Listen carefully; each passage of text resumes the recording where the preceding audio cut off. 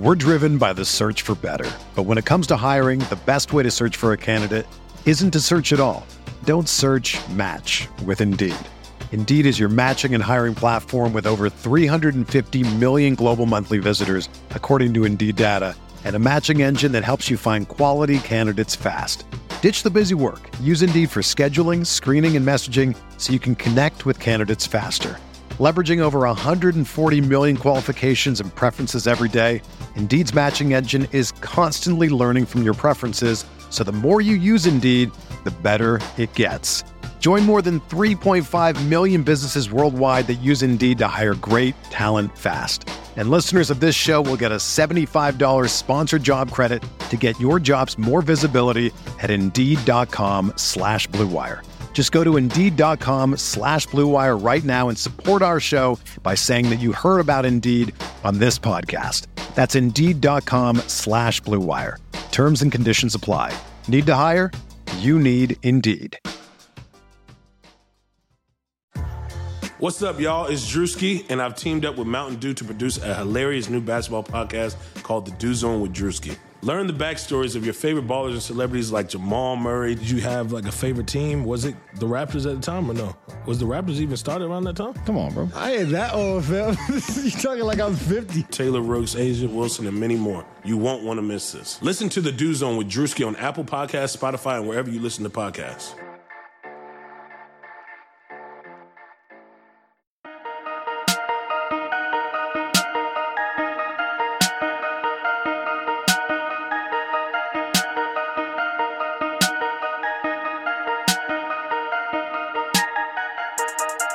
And welcome to Light Years. Andy Liu, Sunday morning, recorded pre-All-Star game. We know Ben Simmons and Joel Embiid won't play tonight, but I mean, do we really even care? It's something to watch. You know, there's no Giants tonight. There's no NBA. There's no football. There's no NBA. There's nothing. So, you know, I'm excited. We'll see if Steph can win the 3-point shooting contest. He always loses. Good for him for doing it. Because, you know, he doesn't have to. It's like LeBron with the dunk contest. Yeah, these guys never want to do it because it feels like they just know that if they don't win, then Steph doesn't care, right? Like he's like, whatever, just throw me out there. I don't care. Yeah, definitely. I was gonna say, that's kind of why the 3-point contest is cooler than the dunk contest these days, because it's like the 3-point contest, you're gonna get Steph. If Clay's healthy, you're gonna get him. You're gonna get like Joe Harris. You're going to get the best shooters. Do we ever get the best dunkers?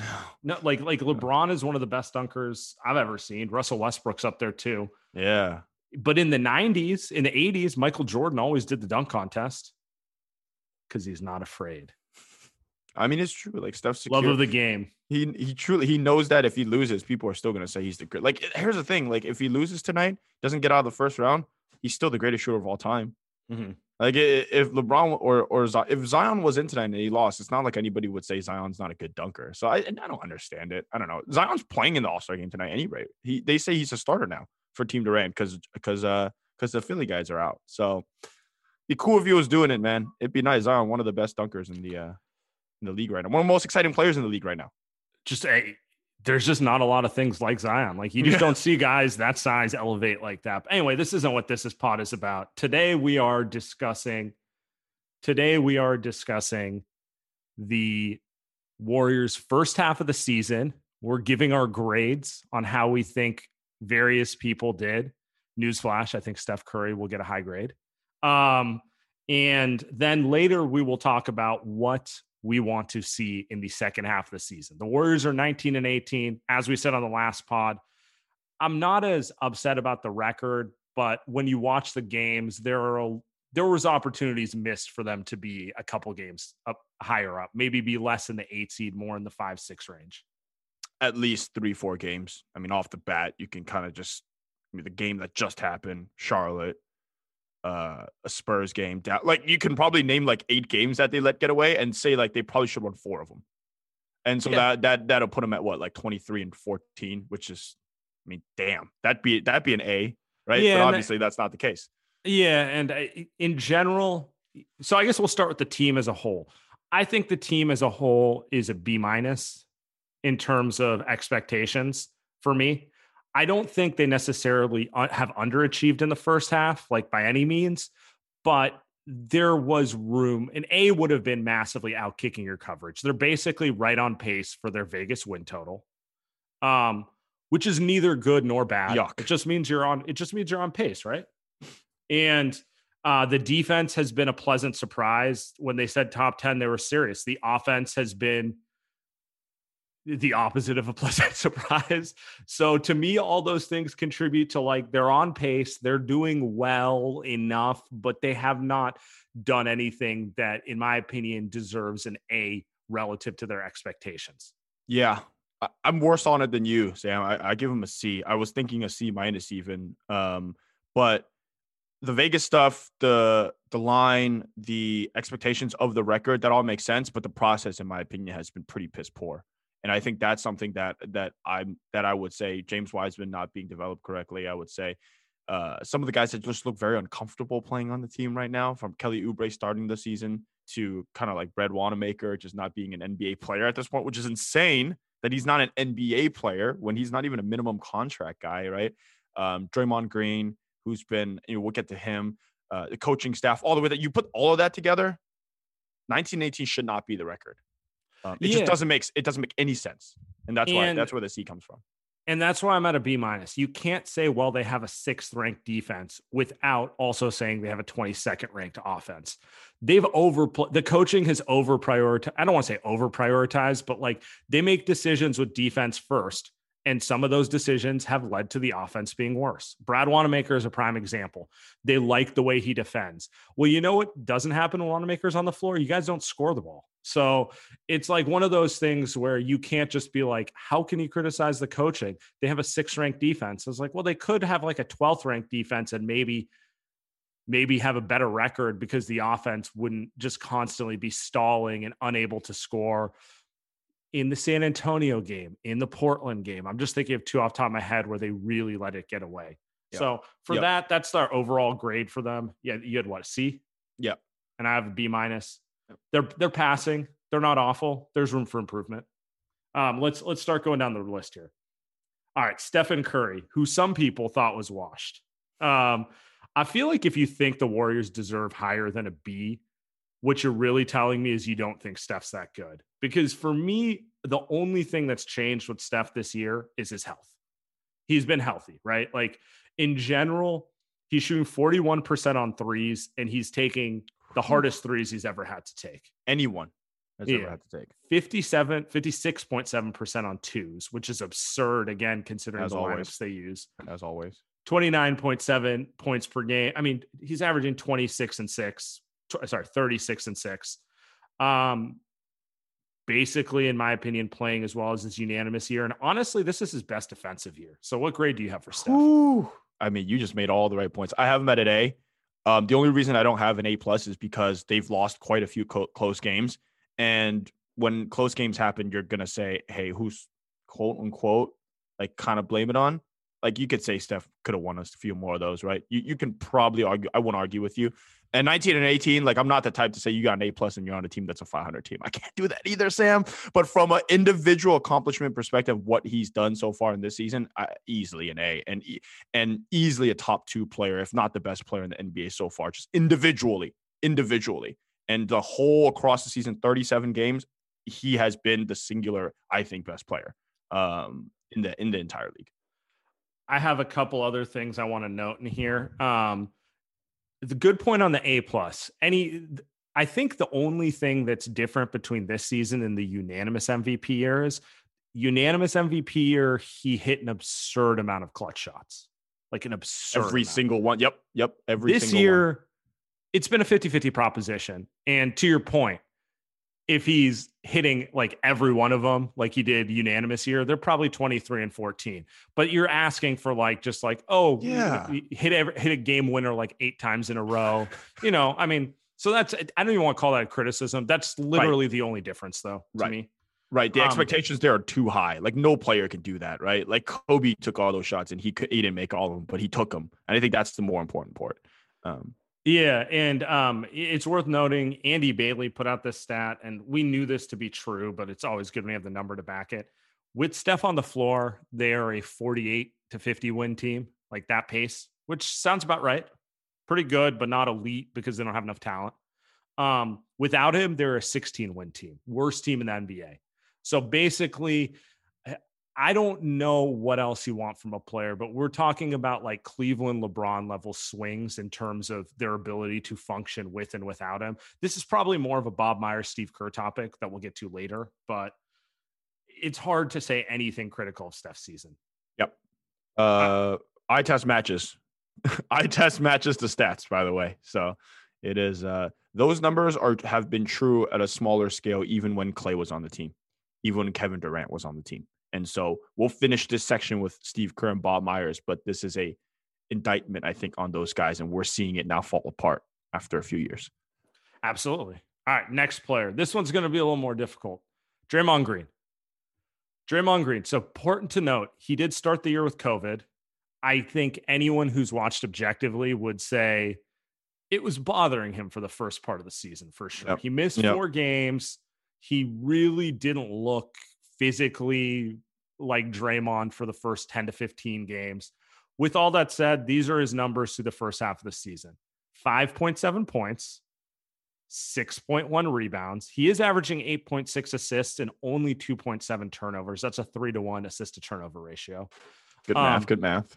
39% from the field, 23.7% from 3, which I believe was his career lows his rookie year, but it might be his lowest since his rookie year.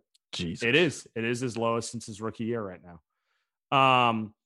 And you know, the scoring efficiency is not where you want it, but the defense and the passing is pretty much there. What say you? Now, on the flip side of those numbers, you could argue with the Steph Curry kind of on-off. On the defensive end, you can say this team is X on defense. Without him, probably bottom tier, right? And then with him, they're top tier. And I think that would be true, and I think that's fair. All that being said, probably C+ for me. Probably C+, just because he should be better offensively. And it's not that we're asking him to be good offensively. We're asking him to not be absolutely atrocious. And he has been absolutely atrocious. And I think the assist numbers are inflated. And I think what Draymond is on defense is probably the bare minimum. Like, you should be that great on defense. It's like Steph Curry. You should be shooting 40% on threes, right? But Steph is doing so many other things great that he gets the A. He's that good. With Draymond, he's good defensively. That's it. The other side of the game is literally hurting the basketball team at this point. And I think the traffic cop stuff, which we've made fun of, I think it's organized the offense. I think it has, but I also think part of that is just guys are playing together longer now. It's been 30 plus games, so they're going to be better together. But I'd go C+, Sam. The defense is good enough to where I don't want to get it lower than that. C+ is a fair grade for me. I was teetering, I was between a B- and a C. I couldn't decide. So C+ is about right. On the one hand, he has played phenomenal defense. On the other hand, we're not asking him to score 20 points a game. I'm asking him to shoot over 40% from the field and score 10 points a game. It's somewhat amazing how much his offense has declined. You could say Clay being out hurts, but like Clay being out hasn't really hurt Steph all that much. Steph's defense has also gotten better while Draymond's offense has gotten worse. I do take the COVID thing into consideration. I'm not sure I can blame anyone for catching COVID. But he's just not getting it done on the offensive end. Even if you want to look at the last 10 games where he's been better, we're talking 7 points a game, 42%, 45%. Congratulations. From the field. It's not enough. Like, he makes $25 million a year. He's got to give him a little more, in my opinion, to get into the B range. And then he needs to overperform to get into the A range. I think with Steph, I think a lot of times smart people will tell you like, oh, look what he does with the screen assist, gravity, right? Like, this is how great he is. But then like, you can also see he's great because he's great. He's a great shooter, playmaker, all of that, right? With Draymond, it feels like a lot of the times people will tell you, yeah, he's great because of all of these things you don't notice. And it's like, yeah, it's true. But at some point, as a player that gets paid that much and is a Hall of Famer, you should probably be great for things that even normal people would notice, Sam. It doesn't always have to be, you need to be this smart to notice how great Draymond Green is. I'm just asking for him to be average at everything else. Like, because when he was at his best, it's not like he was some prolific offensive force. It's just that he did like an average amount on offense. But then if you watch, you're like, but he's amazing at this other stuff. So, yeah. Okay. Moving this forward. Big Jim. James Wiseman, the rookie. Okay. So we have to put these caveats before we discuss him. He has to be graded on a curve because of this. A, he got COVID and missed all of camp. B, we all know the 3 college games plus the very unorthodox draft right before the season, no summer league, none of the traditional kind of things that NBA players get to open themselves into the league. So with that said, what do you grade James Wiseman? A B. It's way too early, right? But it's way too early, but a B. Like, if I were to objectively just watch him and nobody else this season, no LaMelo Ball, nobody else, I would say a B. He's shown enough flashes. I don't think he's put in necessarily the right situation offensively. And he has just not played enough. So I almost went incomplete, Sam. But again, with the caveats that you said, you can't go lower than, in my opinion. And he's shown enough to where he can be an absolute force on offense as just a primary pick and roll guy, just get into the hoop. He has that Rudy Gobert-like gravity. And then defensively, I think he's just too young for me to just say he's terrible. Like, everyone's terrible unless you're Draymond as a rookie, or he's just meant to play defense. So I'm going B. I want B plus. Wow. I'm becoming a you're softie. nicer than me. Yeah. I'm becoming a softie. I feel the same way you do. I just think he's shown more flashes, and I actually think the negatives on him are more related to the coaching staff than James Wiseman at this point. I'm not comparing him to LaMelo, but it is worth noting, since he's come back from the wrist injury, he is playing less minutes per game. They don't really know what they're doing. They're yo-yoing his minutes. They're putting him in uncomfortable positions. He does need to get better at things such as using his hands. Like, that is the thing that really scares me a little bit. But beyond that, he's shown a lot of flashes, and like, I don't know how else to say this. For everything we want to say he's not good at, he's averaging 12 points in 21 minutes reasonably efficiently, 51% from the field, 37% from 3. And that's with post-ups that make no sense. The point is, he's probably, actually, no, he's not probably. He is actually this team's second in points per minute. And like, he's their second best offensive weapon at this point. I don't even know if I want to go there, but he's doing a lot of positive things. And obviously the potential is through the roof at this point. So I don't know. I think Big Jim's done well. I don't think he's been put in the best position. But I'm cautiously optimistic about what's going to come from him moving forward. And that's where I'm at. I think the final part on Big Jimmy is that at the end of the season, when we run this back, I want to see where he is mentally, because that to me is the scariest part. The hands, the defense, the shooting, there's enough upside with all of that, enough where I think it can be fixed. But if you're not mentally right, you're not going to be able to play. You can't do anything, right? You're not going to be able to play baseball, basketball, football, work, anything, right? And he's not mentally right out there. And hopefully this break will help, and we'll see what happens in the next 30 games, because I think that's the biggest thing that's missing from right now. And I just can't wait for the Steve Kerr portion in a few minutes. Yeah. All right, let's talk about Andrew Wiggins. Wiggins had a very hot start to the season. He had a less than hot February. Let's see if I can pull up the splits just to make you angry.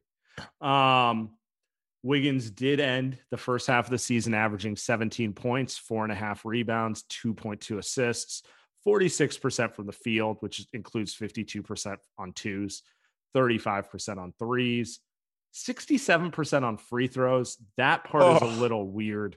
I don't know what's up with the free throws. He did, if you're looking at this, he shot 40% on 3 in January, 27% from 3 in February. he did shoot well in the 2 games in March. Not that means anything. So maybe he's starting to come out of it. He had a shooting funk from deep in February. What do you give Wiggins? He's another guy that I feel like objectively, him individually as a player, I thought was good. I'd give him a B. I think his issues are stemming from the fact that he's not being used correctly offensively. I think Steve Kerr did a great job with getting him defensively to where he needs to be, Ron Adams, whoever you need to say. But offensively, I think they're putting him in a bad situation, especially on a second unit guy. Way too many ISOs, too much free reign in terms of what he wants to do, not enough spacing, and not enough pick and roll. Just very simple stuff, Sam. Like, not genius here. But those are the things that Andrew Wiggins is obviously good at. I think earlier this season, he was very confident going downhill, making decisions kind of just as the primary ball handler.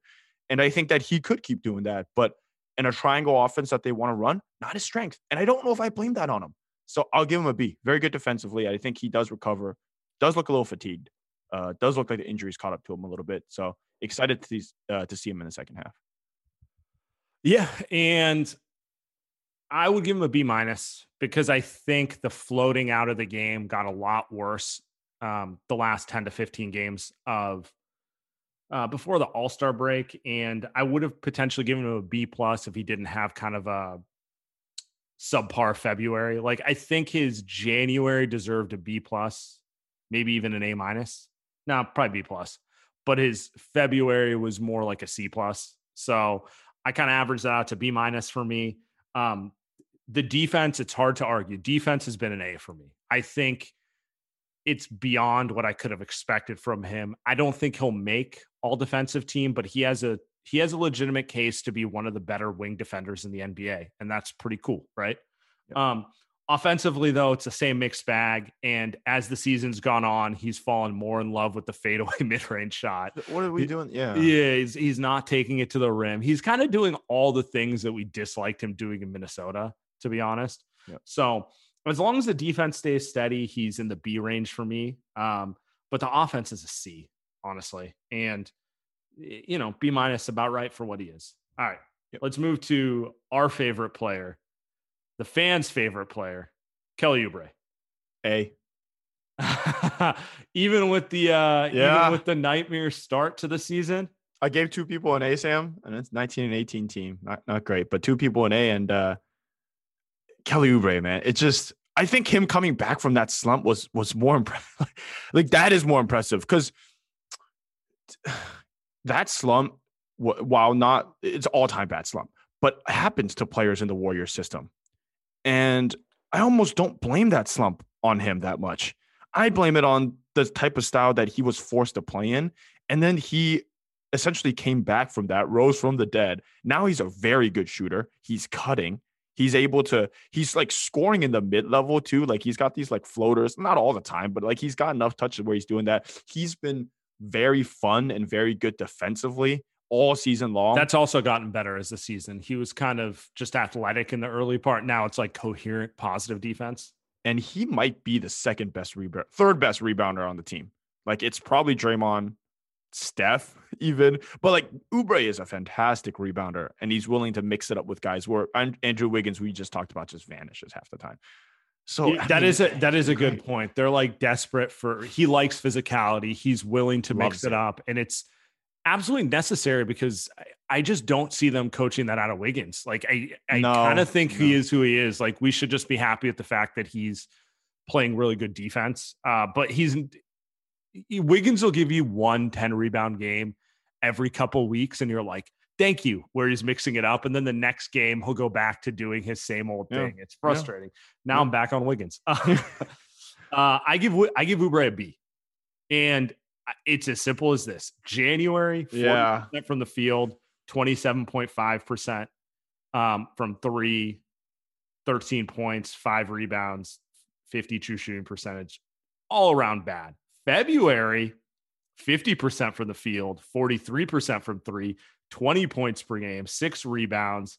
Defense got better, 60 true shooting percentage. I mean, he's been, on the one hand, I feel great about him because he's gotten better as the year's gone on.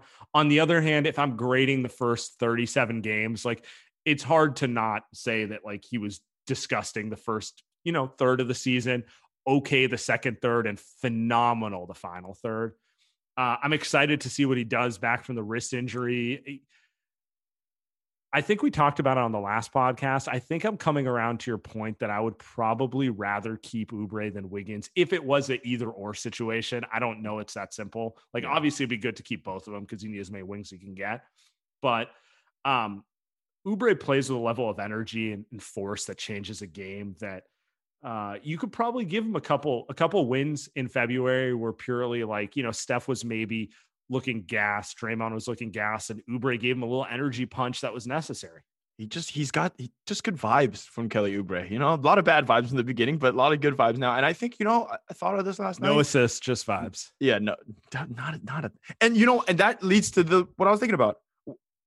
Have him run the second unit offense right now, because if you're not going to run an offense, actually, we're getting to the good part of the podcast. If you're not going to run an offense that takes advantage of the strengths of the players, and I don't think they are with Andrew Wiggins, then put Kelly Oubre in there. He's going to go in there. He's going to attack the rim. He's going to put up some shit. Like, it's probably not going to be all great, but at least he's going to play hard. At least he's going to be aggressive. He's going to go to the hole. He's going to try to make something happen. Or I think with Andrew Wiggins, I think he tries to make something happen like once every 2 weeks. And with Oubre, I don't know. I just really like his mentality and attitude this season. I think that's something that would extend. And I think, again, I said this a million times, I think he's on the team next season. I think he should be.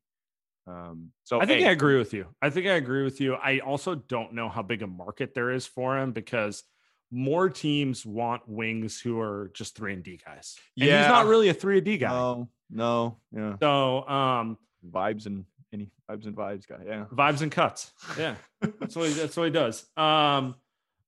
All right, let's do the bench real quick. I'm going to do the bench as a whole because we really don't need to go like Michael Mulder, Juan Toscano-Anderson, Brad Wanamaker. So bench as a whole, even though Wiseman is technically a bench player right now, he's too big to not throw on. So Looney plus the bench. A C. I think a C for me. I don't know how they're used. I don't know if they're used the right way, but a C because Brad Wanamaker's there. Damian Lee and Michael Mulder have been solid this season. Agreed.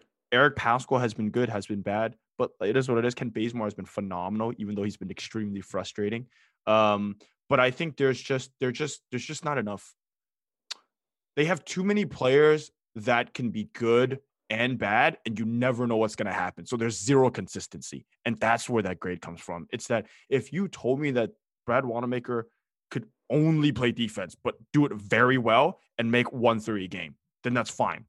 Right. Or same with, actually, the better example is Kent Bazemore. If you could tell me he would be consistent doing this every game, even if it's frustrating, then that'd be great. But he'll just come in and he'll just do some dumb stuff, like 2 games in a row. Right. And then he'll come back and be awesome the next one. And so I think that's the type of stuff, especially with someone like Michael Mulder and Damian Lee, where they're in the rotation, they're not in the rotation. There's just zero consistency. And I think that's a tough part. I didn't even get the Pascal yet. I'll let you do that. But I think that's where the lack of consistency from any of these guys is what makes it hard. And a lot of this, I think, falls on Bob because it's not a very talented bench. Like, honestly, like I can't grade. So Wanamaker gets like an F because he's playing. He should be out of the league. 35% from the field, 23% from 3. Just not good enough, right? And that's not a scheme thing. That's not a right.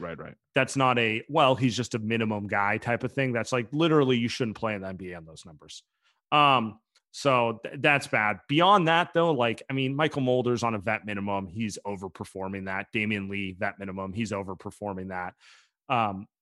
Kent Bazemore, vet minimum, overperforming that. Like, they're doing fine. Juan Toscano-Anderson's been a really good feel-good story, and I think he should be on a full contract. On the flip side, the guy who I'm kind of most disappointed in is someone like Eric Pascal, honestly. His shot hasn't gotten better. Maybe this is a Warriors thing. This is a player development thing, but his 3-point, he's shooting 29% from 3. Last year, he pretty much shot 29-30% from 3. The shot's still funky. And if he can't shoot from outside, like, he's not good enough to be an everyday player. Yep. Just based on his, mid-range and inside scoring. He's not LeBron James. He's not Dwayne Wade, where you're just like, first off, LeBron can shoot, but or like Ben Simmons, like we're like, all right, he can't shoot, but he's phenomenal in here, I just realized you said something that hit. All these guys are like switch hitters, and they're like switch hitters that aren't even good with like terrible splits. Because you said everyday player, and none of these guys are everyday players, right? None of these guys, and usually most benches are not.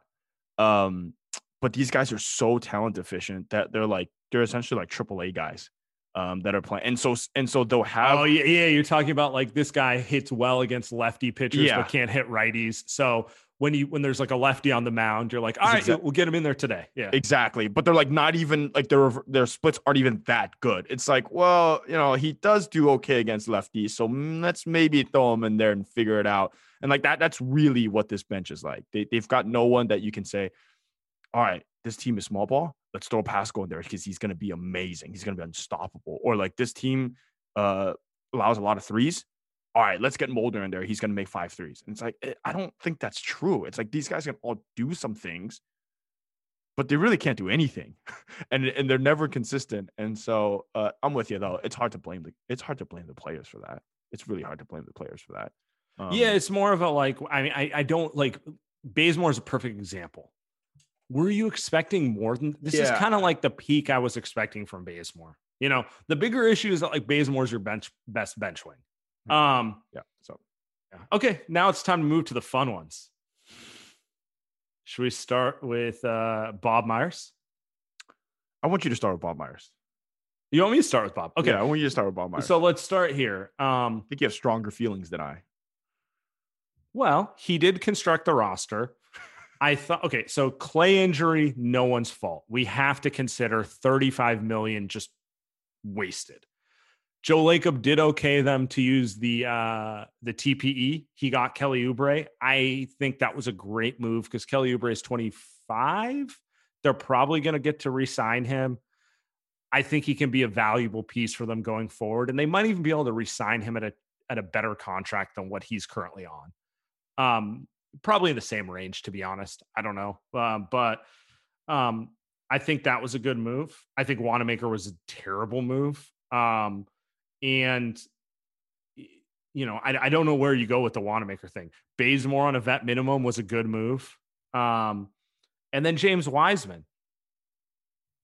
I think the Wiseman pick probably gets a B- from me right now because it's just clear LaMelo's better. It just is. At this point, LaMelo,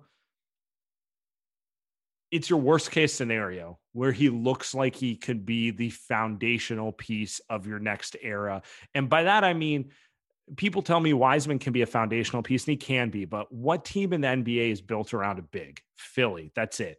Every team's built around a playmaker, right? Like the number one thing you want good team is built around a big. Yes. Better way to put it. Yeah. The most important thing in the NBA is a playmaker, and he looks like a 6'8" playmaker. I can make a case his rookie year has been better through the first half than Luka Doncic's. Your biggest gripe with Bob Myers is that then. That's really the crux of it. I think any sort of fit thing is them just trying to spin it. But end of the day, he may have he's drafted a really good player, but he may have passed on the best player. And I just don't know how you look like DeAndre Ayton is going to be a phenomenal player for Phoenix for a long time, but you can't tell me that they feel happy that they passed on Luka for him. I don't think this is a Bagley over Luka situation. I think this is a situation where they may have taken the second or third best player, but the best player went after him. And time will tell with that. Time will tell. But when you look at the process for how they came to that pick, end of the day, if LaMelo ends up being a better player, you can't say they made the right pick.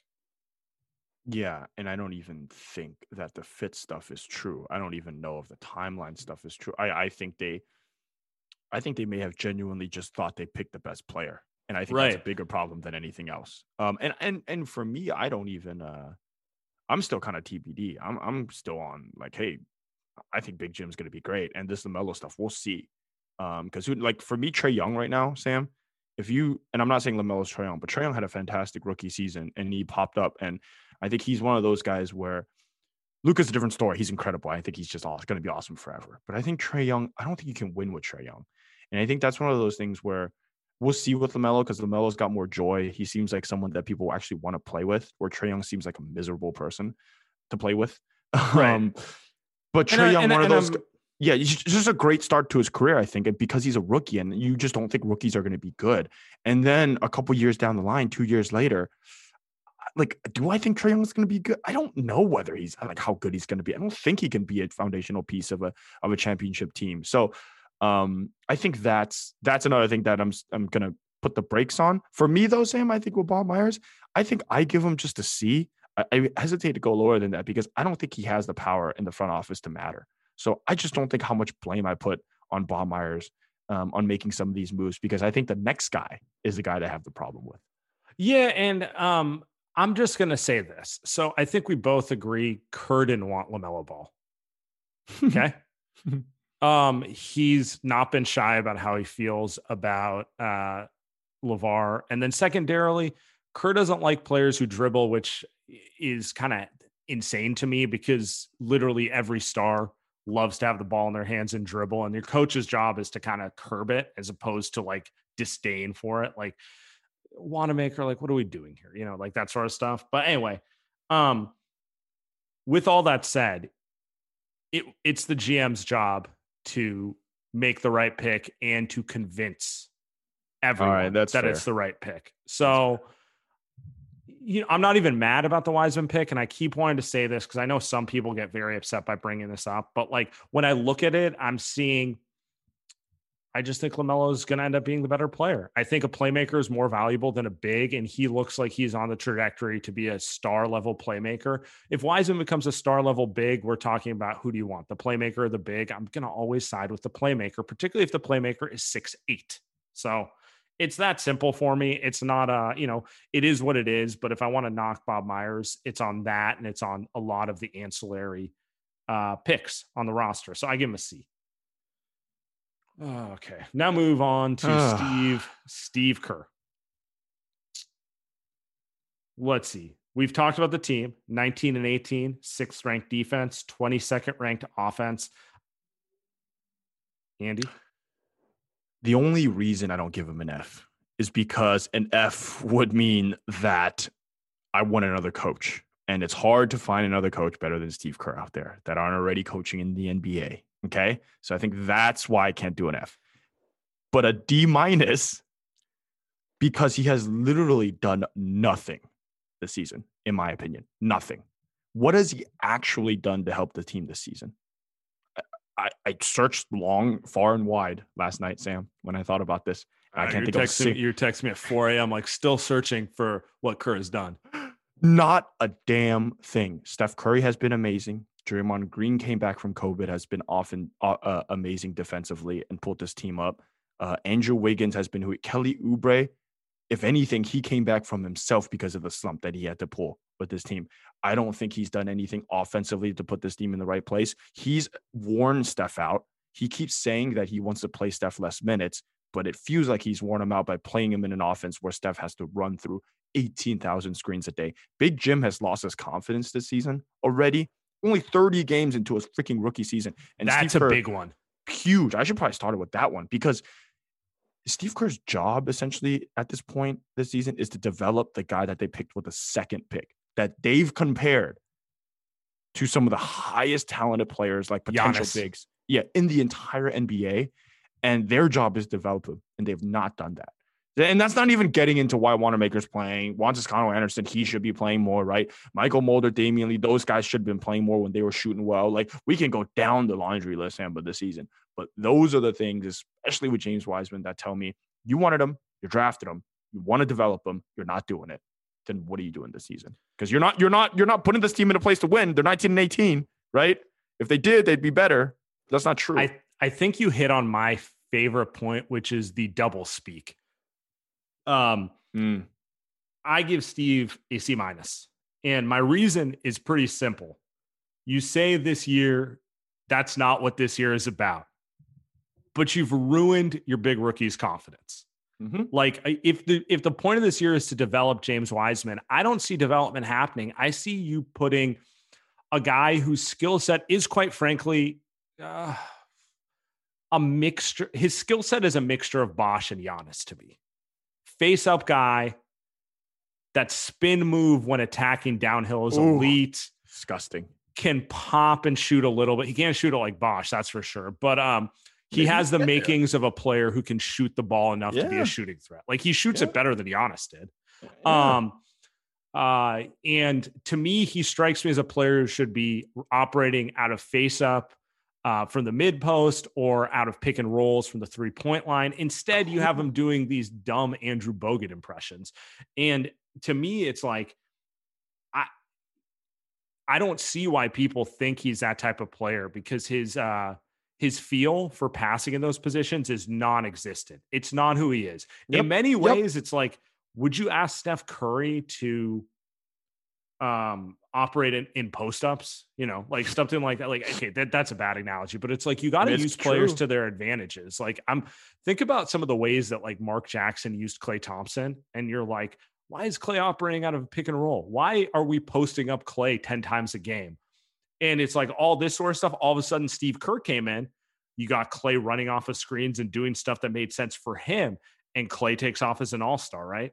In some ways, I see the way they're using Big Jim, and I'm like, it's very clear to me he's a modern big man who should be operating primarily in actions that have him going downhill or popping towards the rim or cutting or just stuff that doesn't have him making a decision with the ball in his hands. And instead they're doing the opposite with him. And I don't really understand it. Maybe that changes, but that's on the coaching. So that's one.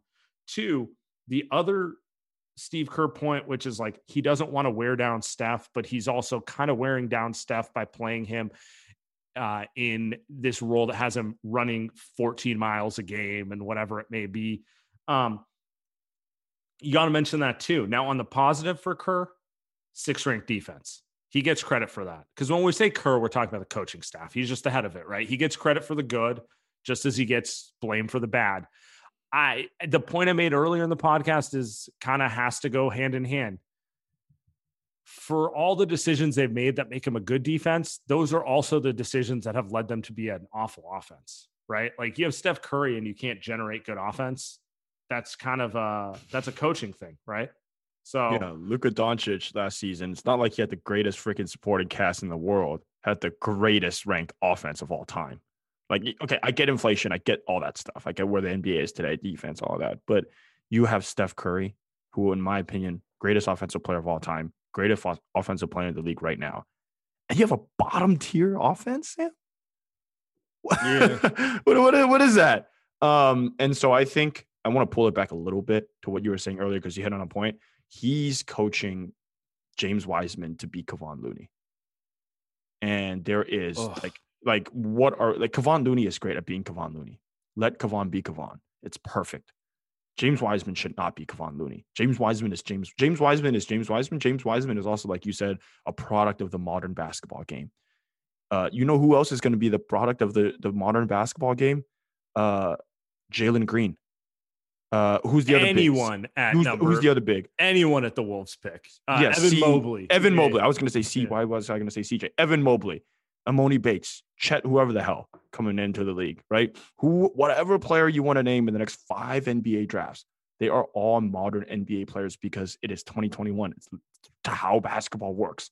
You want to go back and play the way that things were played when triangle was running through, then you go back there, then find players to do that. And they did. Andre Iguodala, Sean Livingston, Steph, Klay, Draymond. But what happens now is it's a different league. Nobody plays defense anymore. Your 5th ranked defense is overrated. It's not actually a good defense, in my opinion. I had them as a top 5 defense, but when they play against good offensive teams, Sam, it's not good. They're not getting stopped. They're not getting stops at a rate that it matters. Yeah, that's the thing. Like, I know the Lakers, for example, can get stops when it matters. I don't think this Warrior team can get stops when it matters. I think it's an inflated defense. It's inflated defense. And so if that's not the case, then what's really the difference between the 5th ranked defense and the 13th ranked defense? Right. And then then the difference, I think, between what were they offensively? 22nd or something? 22nd. Yeah. 22nd. Like they should at least be in the top half, at least be 15th. Like, that's embarrassing that they're in the 22nd. And that's a product of the system that you're playing today. No talent. Thank you, Bob Myers. But here's the other part then. Here's the other part. Steve Kerr is also in charge of picking the players that are on this team. We can't just say Bob Myers is in charge of picking these guys, right? Mm-hmm. Like, why is Brad Wanamaker on this team? I feel like that's probably Steve Kerr. He's a good passer. He's a good defender. He's a good triangle offense. I don't know. That's why he's on the team. And I think that's one of the big problems, again, that he's also the architect of this team. This is worth noting. I just looked this up. The Warriors' defensive rating is 10 points better than the worst defense in the NBA. Okay. So the 6th ranked defense is 10 points better than the 30th ranked defense. Their 22nd ranked offense is 10 points worse than the best offense. My point is their difference between the best offense and their difference between the worst defense is the same. I'm now trying to dance around this point in my head. My point is, as you said, their defense is not nearly as good as that number 6 ranking indicates. Like, there's a bigger gap between 1 and 6 on defense than there is between 6 and 20, honestly. The gap between them and the 20th ranked defense is about the same as the gap between them and the 1st ranked defense. All of this points back to what you're saying. It's insane. It's a little overrated. They do play good defense. They do not play game-changing. No. We can get a stop when our life depends on it. We've seen that defense too, by the way. Like, we watched it for 5 seasons. The greatest freaking teams we've ever going to see play game-changing defense that would 18-0 runs. Like, this Laker defense is good, but it wasn't that. Because the offense this generate off that defense. Yeah, exactly. Like, this Laker defense with Anthony Davis can engage at a very high level. But yes. But oh man. And so I think like here's my final piece on Steve. There should be a more there should be more willingness to coach the way the NBA is moving towards, and to put players in situations that they can succeed. And because if he doesn't,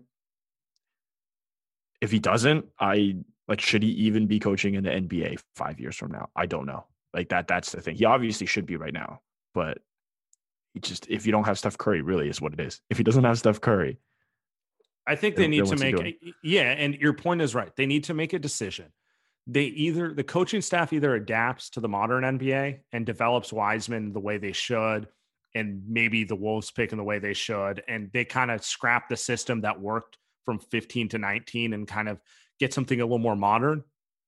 Or you trade those young players for specific system fits, hopefully who aren't 35. But like, you have to do one or the other, because I don't think trying to force James Wiseman to play in the triangle is going to work. You don't put like a square peg in a round hole. Like, you got to go one way or another. And that is what's frustrating right now, because you see it on Wiseman's face. Like, I feel for the kid. Just because I think LaMelo is better than him does not mean I don't think this kid has a chance to be a perennial all-star and be a stud player in this league. And I don't want to see that wasted because they're trying to turn him into Bill Cartwright or something, you know. There is an egotistical battle there's an egotistical problem. I think that's hurting people's careers, and I think it's fine if it's Brad Wanamaker. Just, frankly, who cares, right? He's not in the NBA forever. Like, it's going to be, he'll be fine. But if you ruin James Wiseman's career because of this, it's a fireable offense. It's a fireable offense. Or even worse, you stunt his growth, and then he moves on to the next team and like figures it out in year 5, 6, because they get a coaching staff who like wants to develop him the way his skill set works, as opposed to try to make him something he isn't. Yep. Which is funny. To be honest, it's the same point. But. No, I mean, funnily enough, that's who the Warriors think they are, with guys like Andrew Wiggins. So some mornings, Sam, you wake up, you're feeling ready to pull the covers over your head, go back to sleep. I mean, it's pretty standard. That's me every morning.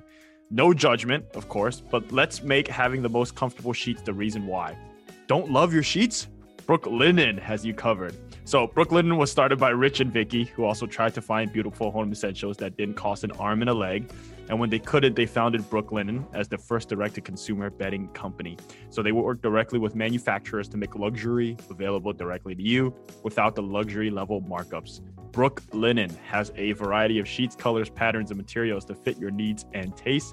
Brooklinen has over 50,000, 5-star reviews and counting. They are so confident you will love their products. They even offer a 365-day money-back guaranteed. And Brooklinen is so much more than sheets. They've got We're driven by the search for better. But when it comes to hiring, the best way to search for a candidate isn't to search at all. Don't search, match with Indeed. Indeed is your matching and hiring platform with over 350 million global monthly visitors, according to Indeed data, and a matching engine that helps you find quality candidates fast. Ditch the busy work. Use Indeed for scheduling, screening, and messaging so you can connect with candidates faster. Leveraging over 140 million qualifications and preferences every day, Indeed's matching engine is constantly learning from your preferences, so the more you use Indeed, the better it gets. Join more than 3.5 million businesses worldwide that use Indeed to hire great talent fast. And listeners of this show will get a $75 sponsored job credit to get your jobs more visibility at Indeed.com/Blue Wire. Just go to Indeed.com/Blue Wire right now and support our show by saying that you heard about Indeed on this podcast. That's Indeed.com/Blue Wire. Terms and conditions apply. Need to hire? You need Indeed. Comforters, pillows, towels, even loungewear, and more. Go to brooklinen.com, use promo code LIGHTYEARS to get $25 off when you spend $100 or more, plus free shipping. That's Brooklinen, BROOKLINEN.com, and enter promo code LIGHTYEARS to get $25 off when you spend $100 or more. Free shipping, of course. Brooklinen.com, use promo code, one more time, LIGHTYEARS at checkout.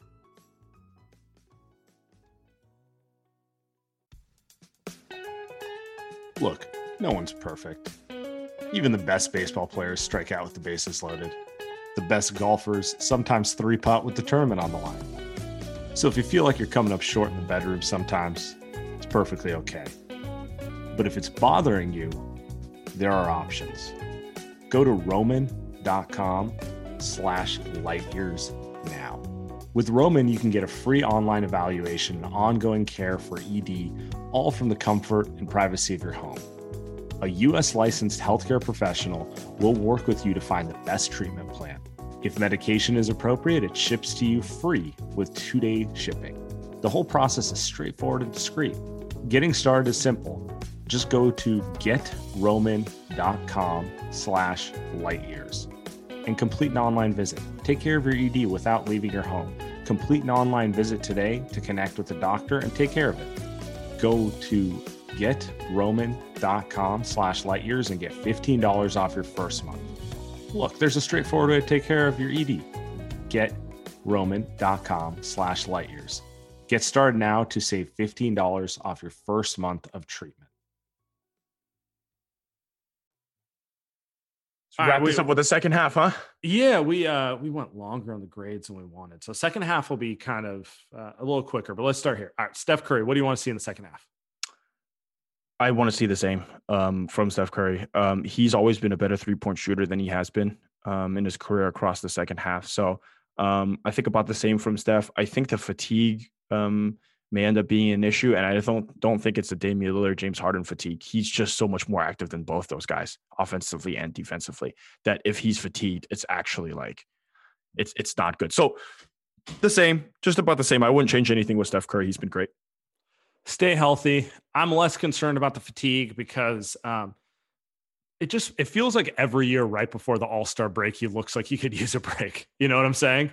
He has the ability to turn up a little bit. So just stay healthy, Steph. Do the same thing you're doing.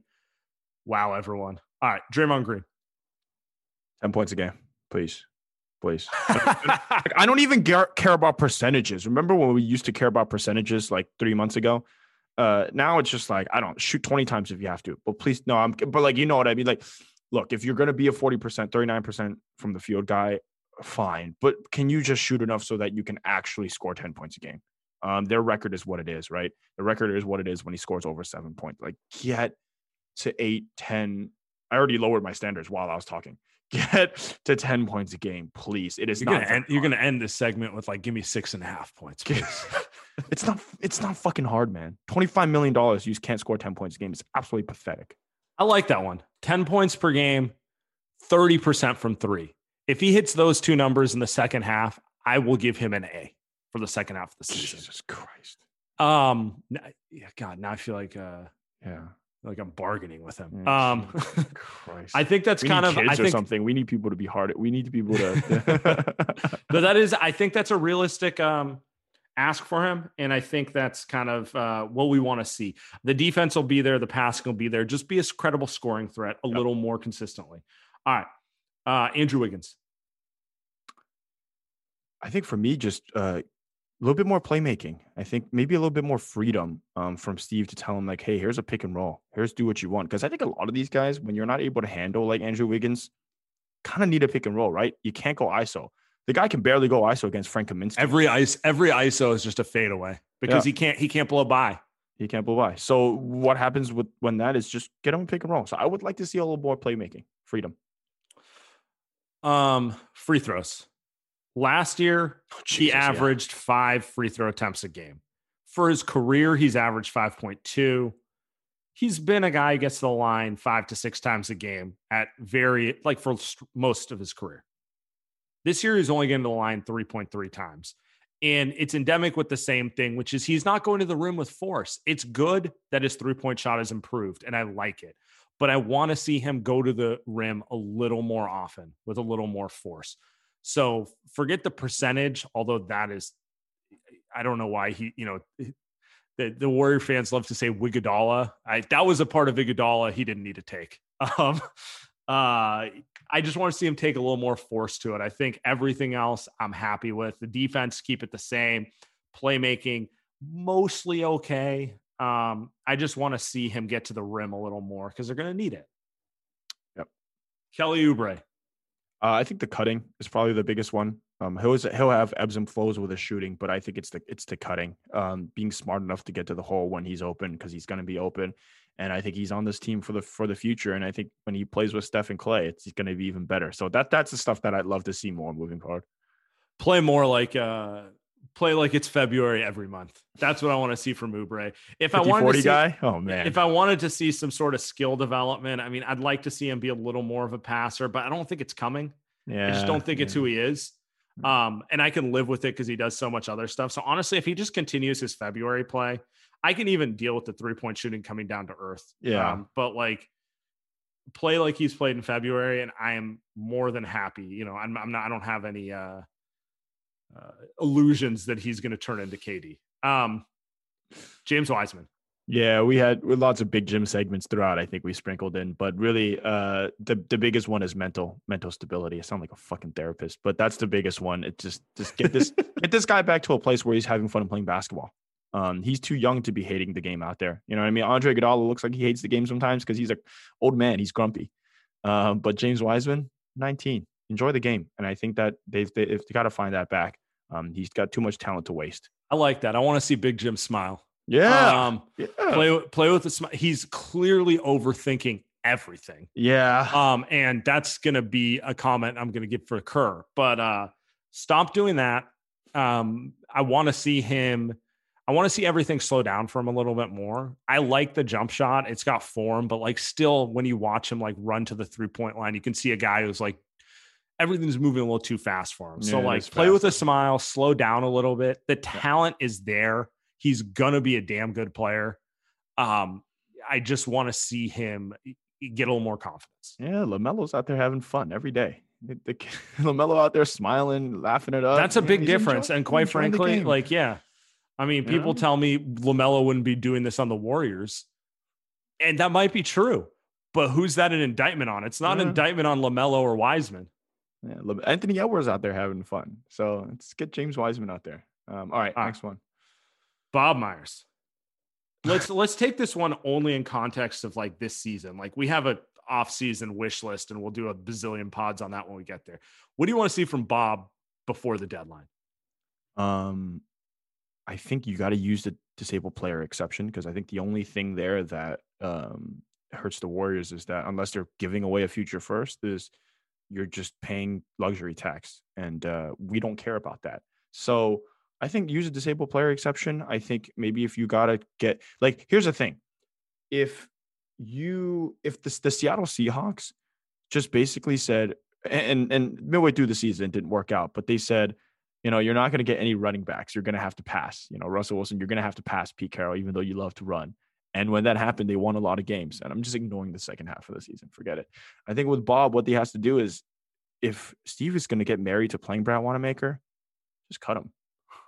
Like, sometimes you got to take decision out of these coaches' hands. That's some big time Billy Beane logic. That's actually during what I meant, I think. Yeah, during the manager didn't. Who was it? Was it Art Howe? Art Howe didn't want to play Scott Hatteberg, so Billy just traded his starting first baseman. He's like, yeah, he's gone. Now you got to play him. Yeah, like that's really that's what I was trying to get at. Seahawks, I was thinking more of some, like, I don't know, they had Travis Homer playing running back for a while, so you kind of needed to pass. But seems like at some point you just it is the same thing. Yeah. At some point you're just gonna have to say, look, if you're playing these guys and they're playing too much, like if Jordan Poole needs to play, that's really the big topic here. If Jordan Poole needs to play and he needs to play over guys, get rid of those guys that he should be playing over. I'm not even a Jordan Poole fan, but he looked fantastic against the Suns. Get him some run. He earned it. He's earned it. He needs some run, and he's another guy that gets a Steve point where it's like, give him more opportunities. But anyway, yeah, we could do. I want to see Bob make at least one trade. I want to see him use the DPE. I want to see him make moves for players like Kelly Oubre, where it's like they can help a little bit now, but like what you're really getting is a player who can be a piece next year when Clay comes back, and maybe you do some other things around the roster. So I want to see Bob do that. All right. Finally, our guy, Stephen Kerr. Steve-O. With Steve, it's very simple. Just let go. Smoke some weed. Let go a little bit. He doesn't like that. Remember? Maybe that's is that the fundamental problem? Smoke some weed. I'm not even a weed guy, but he needs to relax a little bit. I think his thing is let go of the philosophy and principles that got you to where you are today. And it worked in some places. It didn't work in other places, right? It didn't work in Phoenix, right? It didn't really work with the Warriors until kind of Draymond Green stole that starting spot. And, he was really the guy. Because I think Steve loved David Lee. And I think you got to let go of some of that stuff. You got to adapt. The San Antonio Spurs right now are like the 5th best record in the West because Greg Popovich just does adapts. He just figures it out. And I think Steve Kerr's not trying to figure it out. I think he's just saying, this is what we need to do. And it's not working. Just let go. Be less stubborn. Stop trying to fight an ideological battle. I think about the fact that remember when Steve got caught tweeting something he was trying to DM about Harden? And it's just, we knew it about Steve, but Steve is definitely the guy who's like old man yelling at the cloud, like this style of basketball. Oh, these kids, it's not real basketball, And dude, 2015 is not coming back. You're not getting Bogut. You're not getting Iguodala. I don't even know that those players exist in 2021. Like their style of play has just changed, right? Like are kids coming up today trying to be Andrew Bogut or Andre Iguodala? No. Yeah. You kind of have to adapt to the skill sets you have. So I just want to see change there. Yep. And 1918. So we'll see. We'll see what happens. I think the second half has just a couple large questions. I think it's focused on Steve Kerr and James Wiseman. If I'm going to be honest with you, Sam, because if they're going to tell us that this isn't a postseason run, then the second half of the season is two things. It's what Steve Kerr does to the development of this team and James Wiseman. I think that's it. Honestly, I think that's it. Agreed. All right, brother. Talk to you later.